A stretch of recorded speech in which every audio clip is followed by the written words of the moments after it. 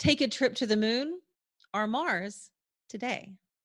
I am Tanya Hall, and joining me is Andy Weir, author of The Martian, Artemis, Cheshire Crossing, and Project Hail Mary. This is part one in a two-part interview with Andy Weir. Be sure to catch part two right here as well. Welcome, Andy. Hi, thanks for having me. Andy, I'm sure many of our audience are familiar with your science fiction books, The Martian and Artemis. What other types of writing do you do? Well, a lot of people know me for the short story I wrote called The Egg, which was really popular. It became kind of a meme thing. It was like I banged it out in 40 minutes one night and threw it on my website. I didn't expect it to become a big thing, but that was actually before The Martian. That was the thing that kind of first put me out there. And so that was pretty cool. I also wrote, as you mentioned, Cheshire Crossing, and that was a comic I did also in the pre-Martian days. But now, um, now that I kind of have a name for myself, people looked at Cheshire Crossing and said like, "Oh, hey, this could be good." And so they got the extremely talented Sarah Anderson to redo the art. It's a comic book. I should have opened with that. Um, I am a terrible artist, and I'm the first to admit it. But I wanted to make a comic back then, so I did. And they looked at it and said, "This is a great comic script. Let's get an artist." And so they got Sarah Anderson, who most people know from Sarah's Scribbles, this hilarious little comic that she does. But she's also a very good artist. That you don't really see that in her comic. She deliberately makes the comic to be fast to draw.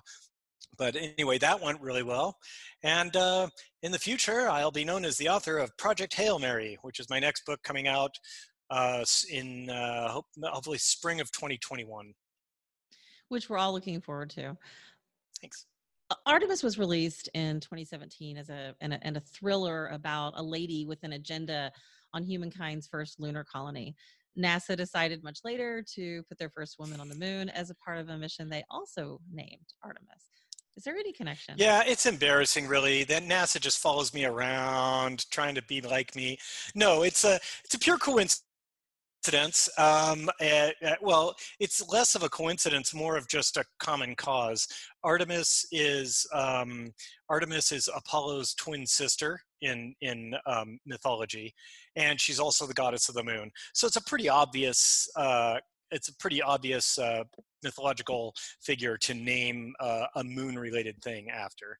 And also, there's a long history of naming space missions after mythological figures. So it was kind of just a coincidence, but I love that people think NASA named it after my book.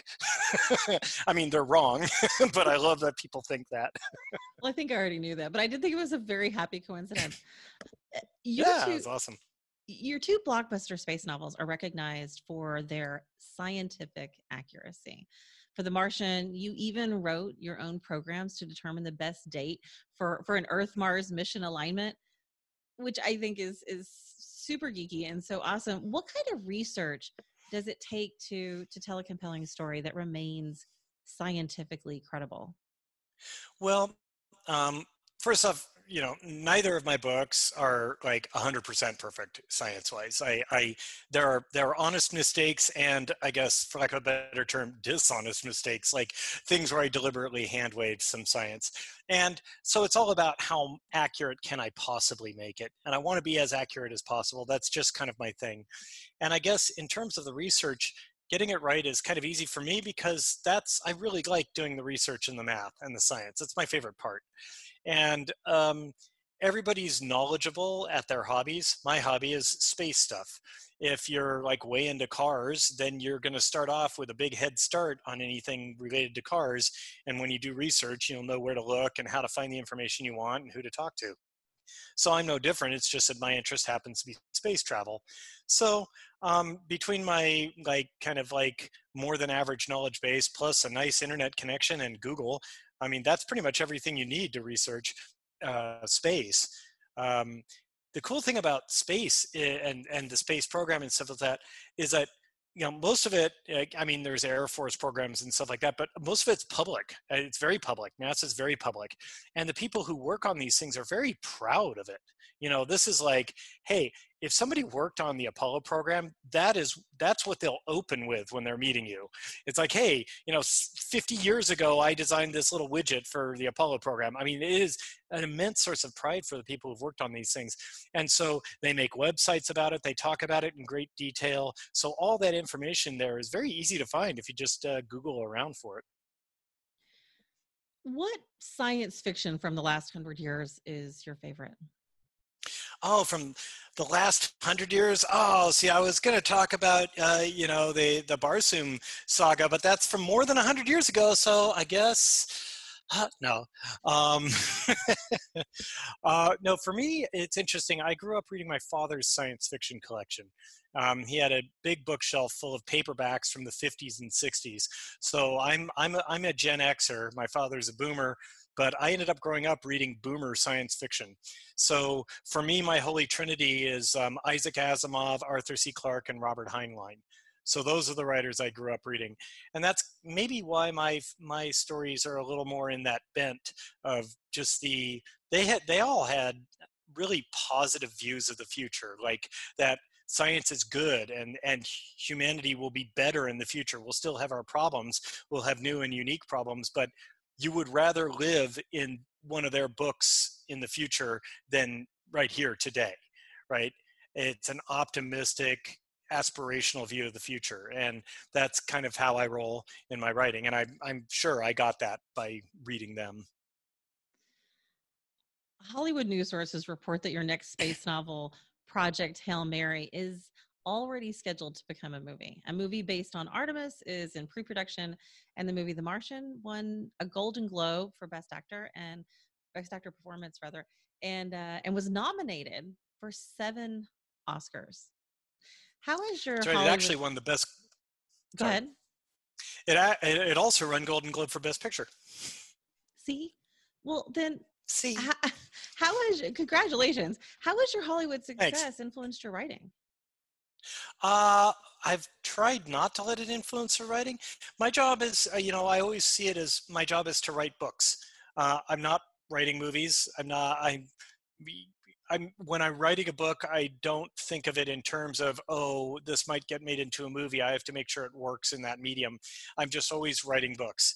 And so I try not to let it affect my storytelling technique, anything like that. Basically, like the Martian film was like the greatest advertisement for the book ever. Like I sold so many copies of The Martian as a result of that film that it allowed me to like live out a really live a very happy, comfortable, dare I say, wealthy life, and just be a full-time writer. So I guess I would say it hasn't affected my writing, but it's affected my life surrounding the writing, allowing me to write kind of whatever I want, which is awesome. What's the hardest part of storytelling? For me, the hardest part is exposition. So different writers will give you different answers, of course, but for me, I just hate describing inanimate objects. Like, okay, for whatever reason, I have to describe the layout of a room or what a house looks like from the front or this, that, and the other thing. And I just hate it because it's so boring. It's so boring to write. You end up, and it's boring to read, in my opinion, which is why I generally be as light. I'm generally as light on exposition as I can be, because I'll just be like, yeah, okay, they're in a meeting room. There, you've seen meeting rooms in your life. You've already, if I say, oh, these 2 characters are in a meeting room, your brain has already assembled an image of a meeting room. I don't need to say like, oh, the long mahogany table was flanked on either end by comfortable lumbar support chairs. A bookshelf stood neatly in the corner with reference manuals should anyone in the meeting. Who gives a crap? When I'm writing, I want the action to move forward. I want the plot to advance. I want dialogue to happen. And so I just hate exposition. And also, I never, unless it's critical to the story in some way, I never tell the reader what characters look like. What's Mark Watney's hair color or eye color in the book? You never know. I never even say his ethnicity. You assume he's Caucasian, but I never said that. That's true. I- In fact, I want and I want to say that too. That it's funny because you're talking about your writing and your creativity, but I want to say that a lot of people may not realize you're an engineer to begin with, right? Like you started as an engineer, but you're Yeah, also that's right. obviously very left brain and very right brain because you're also a very creative writer. Let's say there's Well, another thank you. engineer out there who has followed your work, but they're also have an interest in writing. What would your advice to them be? Well, I have general advice for anyone who wants to be a writer, not just engineers. But I'll start by saying, if you're an engineer, the topic of your writing should be something well, not just an engineer, whoever you are, the topic of your writing should be something you're passionate and knowledgeable about. So if you're an engineer, you're some kind of engineer, and there's probably some mad science idea you have in the back of your mind. Maybe think of that as a direction to go for a story. Um, but for everyone who wants to be a writer, I have my three pieces of advice I like to give. First off, you have to actually write. In order to be a writer, you have to write. You have to sit down at your word processor and type words into a document. You can sit around and think about the storyline and the structure and what's going to happen all you want, but until you're actually writing things down, you're just daydreaming. And daydreaming isn't writing. Okay, so you have to get it down on paper. And what sucks is as soon as you start doing that, everything goes wrong. You start to realize this won't work, that won't work, this is boring. Oh my God, I have to describe 1,000 years of history of this kingdom before the reader can even understand who the main character is. This is when you start realizing what you've got to cut, what you've got to trim down, and so on.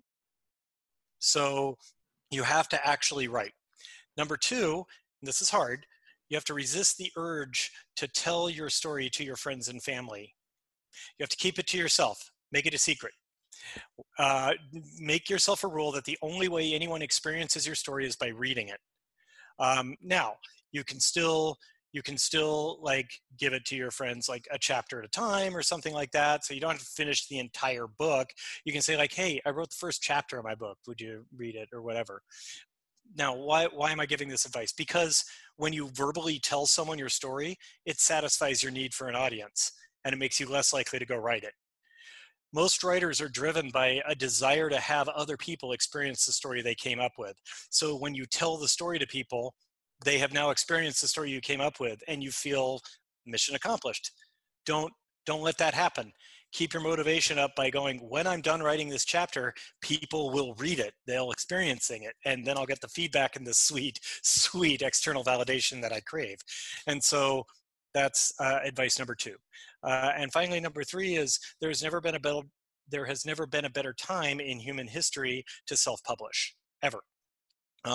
In the old days, if you were a writer in the 70s or 80s and you wanted to, and you couldn't get a publishing contract, you couldn't get people interested, self-publishing was very expensive. You had to vanity press your books. You had to try to convince bookstores to carry them on consignment, and it was almost always a losing proposition. It cost you a lot of money, wasted you a lot of time. Nowadays, you can self-publish for free for literally zero economic risk on your part. You can just put it up on Kindle Direct Publishing or Barnes and Noble, or there are lots of avenues where you can put your stuff up and charge for it. So there's no longer an old boy network between you and the reader. You can just put it up there for people to see, and if it's good, it'll get around by word of mouth. So those are my bits of advice for would-be writers. Great advice. It certainly worked out well for you. Andy Weir, Yeah, author thanks. of The Martian, Artemis, Cheshire Crossing, and Project Hail Mary. If somebody wants to connect with you, Andy, maybe they want to find out more about what's happening with your work, how can they do that? Well, they can find me on Facebook, Andy Weir, or Twitter, Andy Weir Author. And you can always email me. My email address would be annoying to spell out right here, but you can just Google around and find my email address. It's very public, and I answer all fan mail. Don't forget to check out part 2 of my interview with Andy Weir right here. And find more of my interviews here or at tanyahall.net. Thanks for watching.